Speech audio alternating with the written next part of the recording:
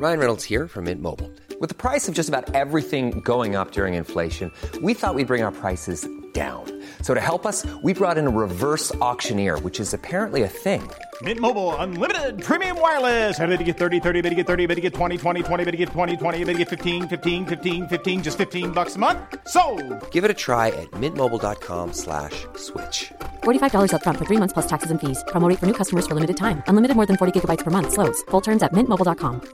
I'm Sandra, and I'm just the professional your small business was looking for. But you didn't hire me because you didn't use LinkedIn Jobs. LinkedIn has professionals you can't find anywhere else, including those who aren't actively looking for a new job, but might be open to the perfect role, like me. In a given month, over 70% of LinkedIn users don't visit other leading job sites. So if you're not looking on LinkedIn, you'll miss out on great candidates like Sandra. Start hiring professionals like a professional. Post your free job on linkedin.com/people today. You're listening to the Room 104 podcast with Cormac Moore and Saoirse Long. FM 104. It's Room 104, it's Cormac here, and we've talked about, times that you've been kind of scammed before and different issues you might have faced over the years, but some are obviously more extreme than others, because a gentleman reached out to us with his story. It's so crazy, it's so insane, it's so hard to believe. You wouldn't believe this was the script for a movie. Reached out and got in touch with me, decided we had to get him on and talk to him this evening. He's written a book about it, his ordeal, called I Am Somebody, which you can get from all major bookshops, which will probably be online at the moment anyway. But he went from being an entrepreneur to losing absolutely everything to, rebuilding himself after it. And you know what? We're all in the middle of hell at the moment, and any story that can point us in the direction of getting out of it will be welcomed here on FM 104. But Liam Ledwidger, how are you? I'm very good, Cormac. Thank you for having me. No worries at all. When I read this and read your book and read part of, your story, which I know only a one-page thing can only really summarize parts of your story, right, I was like, this doesn't look real, but it is. And can you maybe take us through what exactly happened to you that led to it culminating, obviously, in the book that you decided to pen? Well, I'll just put you into the picture, so to speak, Cormac, so that the listeners can understand where we're coming from.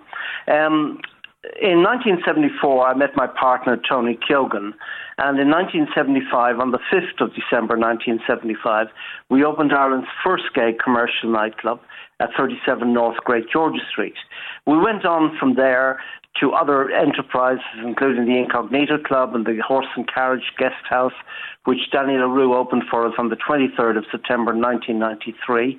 Danny LaRue and I then went on to represent the Horse and Carriage in 1996 in the St. Patrick's Day Parade, after which Jack Charlton threw a party for us.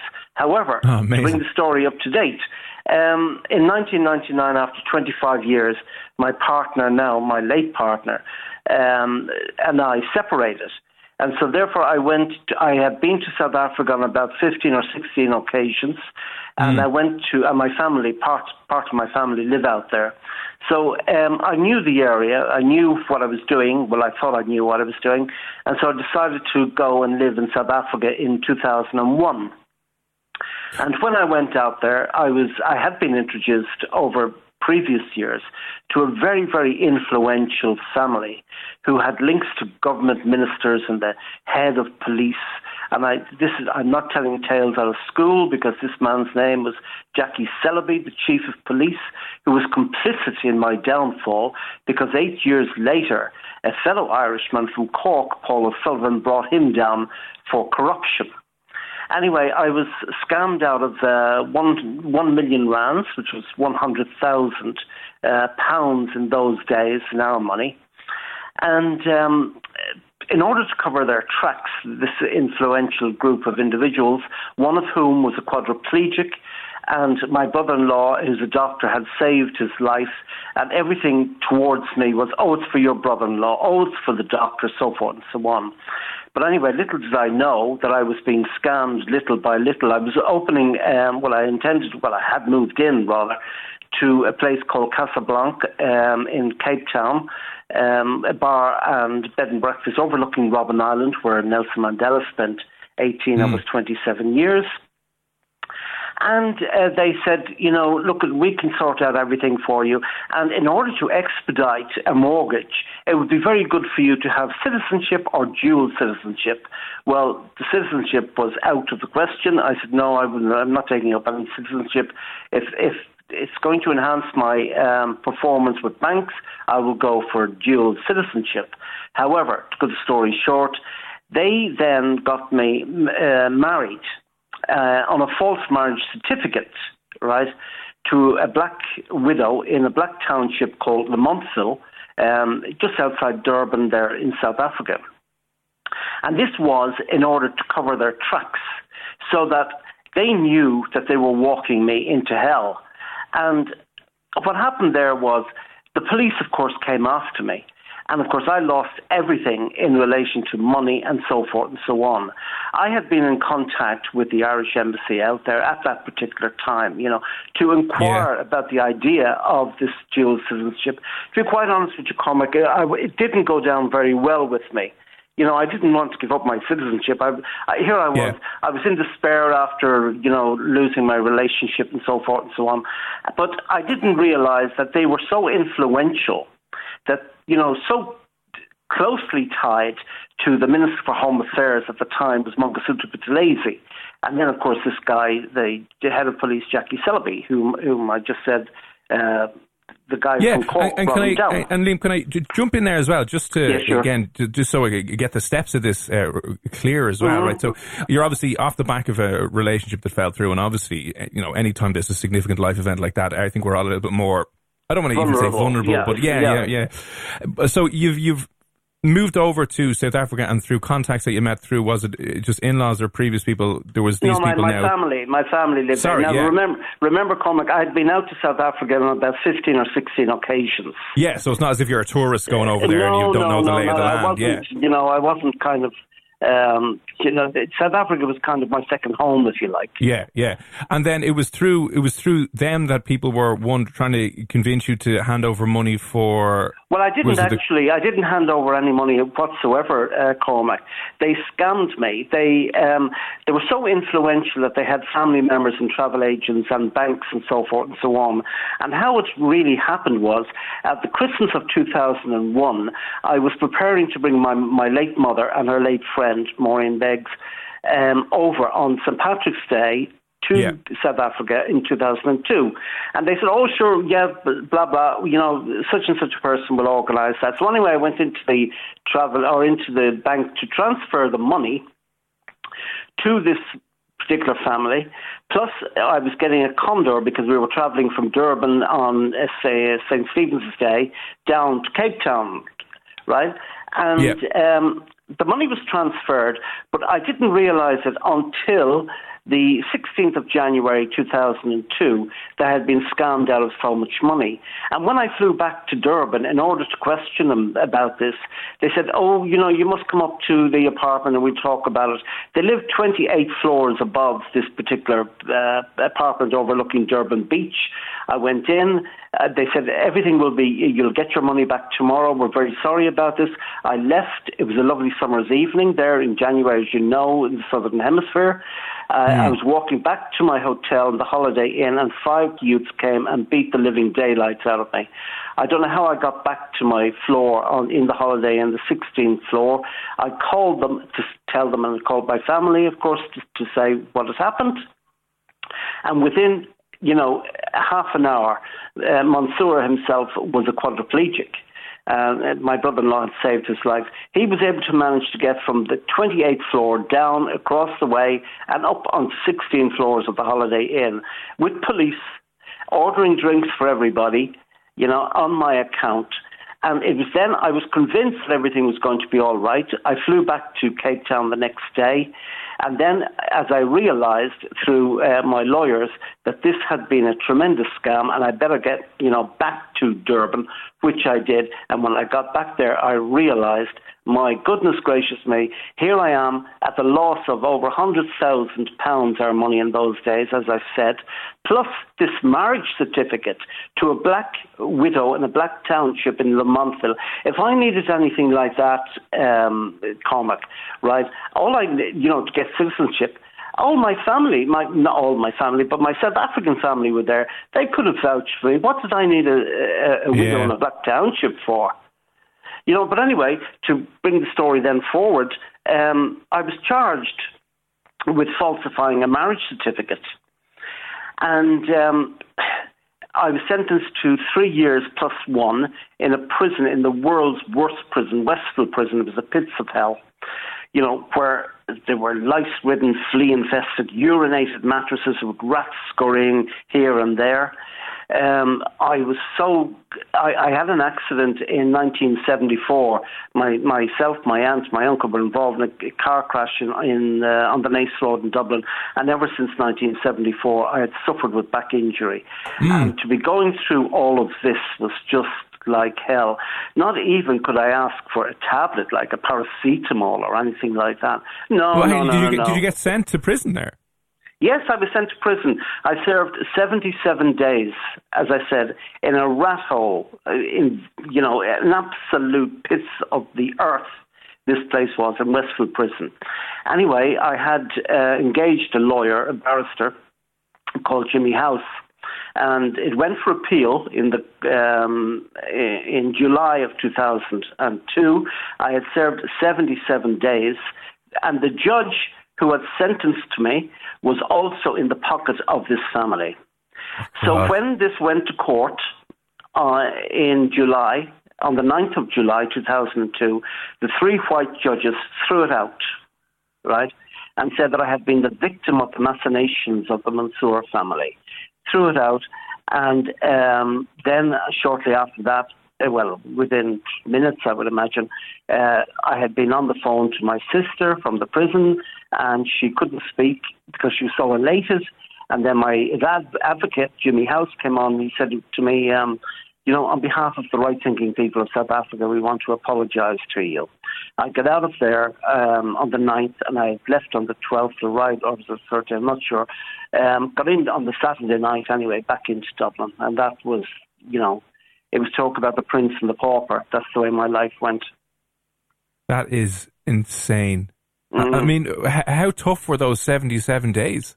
You have no idea, Cormac. We have people in this country today, including myself, who we moan about this and we moan about that. And currently, and you know, quite rightly so, we're all very depressed over the lockdown and so forth and so on. But when I go back to those 77 days of a nightmare, you know, I thank God that at least we have a lockdown. We are healthy. If we want to go out, we can go for a walk. Okay, so we can't go, you know, visit another county, or we can't fly to London, or we can't do this, we can't do that. But so what? It will come back to us. It will become a reality again. And as far as anything else is concerned, my mental health was so challenged in those days. You know, it was absolutely unbelievable the way it was, my mental health was challenged. And if it wasn't for my friend of nearly 50 years, Alex Carroll, who's a clinical psychologist whom I used to bounce off when I came back. I don't know where I would have been, but, you know, I wouldn't recommend that now to anyone listening in. I mean, if you're depressed, you go and see a psychologist or a counsellor or something else, you know, or try and get out of it yourself. Yeah. So what was life like afterwards? Because obviously that had a huge impact on you going forward. It's a huge impact. I lived a very good life here in Ireland, and my mother, who was very central to my life and central to my partner's life, often counselled gay people when we first opened the club in the 70s and the 80s. You know, and she went out to Cabra one time. We drove her out there to speak to the parents of a customer of ours who was scared, you know, very much of his father, who didn't want his son to be gay and so forth and so on. And she went out and she counselled them, and before I knew where I was, Cormac, she had the parents into our club that Saturday night, enjoying themselves and saying, oh my God, this is a different world altogether. You know, we're so happy, you know, that he has met people. You know, we thought he was going to be thrown onto the Keys or thrown into the Liffey and all of this type of thing, you know. But that's, my mother was, as I said, very, very central to my life, as my grandmother and my family. And, you know, I could always go to my family or go to my gay friends. I had no problem with that. But the people that were customers of ours in those days, you know, they were isolated. And, you know, I often look back on it, Cormac, and say, God help them. Although I heard recently of somebody who wrote into a show after 44 years met somebody and are still together today. So, something positive came out of it. But in those days, like, we had to have, you know, as the entrepreneurs of the day, we had to have fire in our bellies, and we have to have, you know, there was no room for negativity. And, well, I imagine all the negativity came from outside forces, because I imagine if you opened up the first gay bar in Dublin, there was probably a little bit of pushback from people. Not so much from our point of view. When we opened it first, we thought we were going to be, you know, the state is going to come down heavily on us. But no, it didn't. We intermingled show business with the gay community. And we had a friend in Terry O'Sullivan, the late Terry O'Sullivan of the Evening Press, who, as I said, well, I didn't say it to you, but I did say to somebody else, you know, that I'm not telling tales out of school. Terry loved his drink and his mistress, you know, and that was widely publicised. And he used to come into the club, take the photograph, and an odd photograph here and there, have a few drinks, go off about town. He had a famous column in the Evening Press called Dubliner's Diary. So we were, you know, he used to come in and he gave us publicity like that. And then 20 years later, his daughter, Nuala O'Foylan, covered the opening of the Horse and Carriage, the late Nuala O'Foylan. So, like, from all of that point of view, it was positive. There were negatives and positives throughout the whole career, if you like, Cormac. But the culmination of it was my departure to South Africa and coming back. And when I came back, my mother, as I said to you earlier, she was a very glamorous woman. She loved going around. She travelled the world. She came with Tony and I. And but when this business in South Africa transpired, she became very ill, and I became her carer up until the day she died. You know, so my life had taken a different twist, if you like. Well, not even that. I mean, the fact that you're just calling it a twist is a kind of testament to your mindset, because it seems like you've been bruised and battered and punched and kicked while you were down, and still managed to kind of to keep going, because you know it just, your resolve is insanely impressive. And what are you doing with yourself these days? Well, as you know, I have just had this book out, I Am Somebody. It's keeping me busy. So many people have said, oh, you know, it should be a movie and so forth and so on. I'm working with my editor in Cornwall, Linda Harris, in relation to pitching it as a movie. Yeah, it'd be a great movie. Yeah, I'm also working. And by the way, Cormac, I'm glad you said that, because Brian Merriman of Dublin Gay International Theatre Festival said to me the other day, you know, you've said such and such a person said that this is to be a movie, right? And you never mentioned me. I said, I'm sick and tired of mentioning you. So he's gotten a mention here tonight. Oh, there we go, tick. But anyway, I'm working on another book which will be published next October, called When the Little Flower Touched the Rose. So from that point of view, I'm kept busy. And I will be 70 next year, and I hope that my book will be published towards that, well, in October. You sound at least 20 or 30 years younger than that anyway. You know what? You can have a large glass of brandy tonight on me.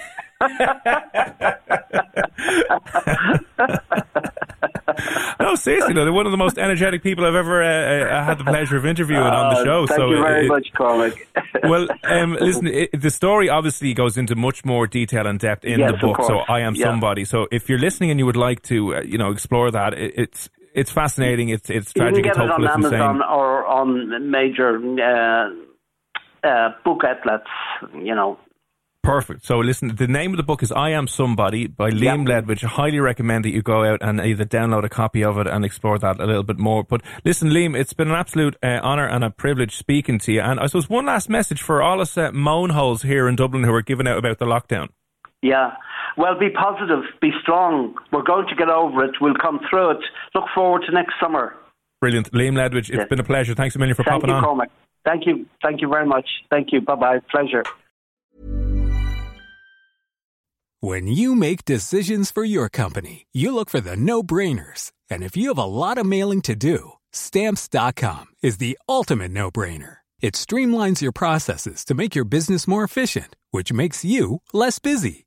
Mail checks, invoices, legal documents, and everything you need to keep your business running with Stamps.com. Seamlessly connect with every major marketplace and shopping cart. Schedule package pickups and see your cheapest and fastest shipping options from different carriers, with rates up to 89% off USPS and UPS rates. And with the Stamps.com mobile app, you can take care of mailing and shipping wherever you are. Make the same no-brainer decision as over 1 million other businesses with Stamps.com. Sign up with code PROGRAM for a 4-week trial, plus free postage and a free digital scale. No long-term commitments or contracts. That's Stamps.com. Code PROGRAM. When you need mealtime inspiration, it's worth shopping Kroger, where you'll find over 30,000 mouth-watering choices that excite your inner foodie. And no matter what tasty choice you make, you'll enjoy our everyday low prices, plus extra ways to save, like digital coupons worth over $600 each week. You can also save up to $1 off per gallon at the pump with fuel points. More savings and more inspiring flavors make shopping Kroger worth it every time. Kroger, fresh for everyone. Fuel restrictions apply.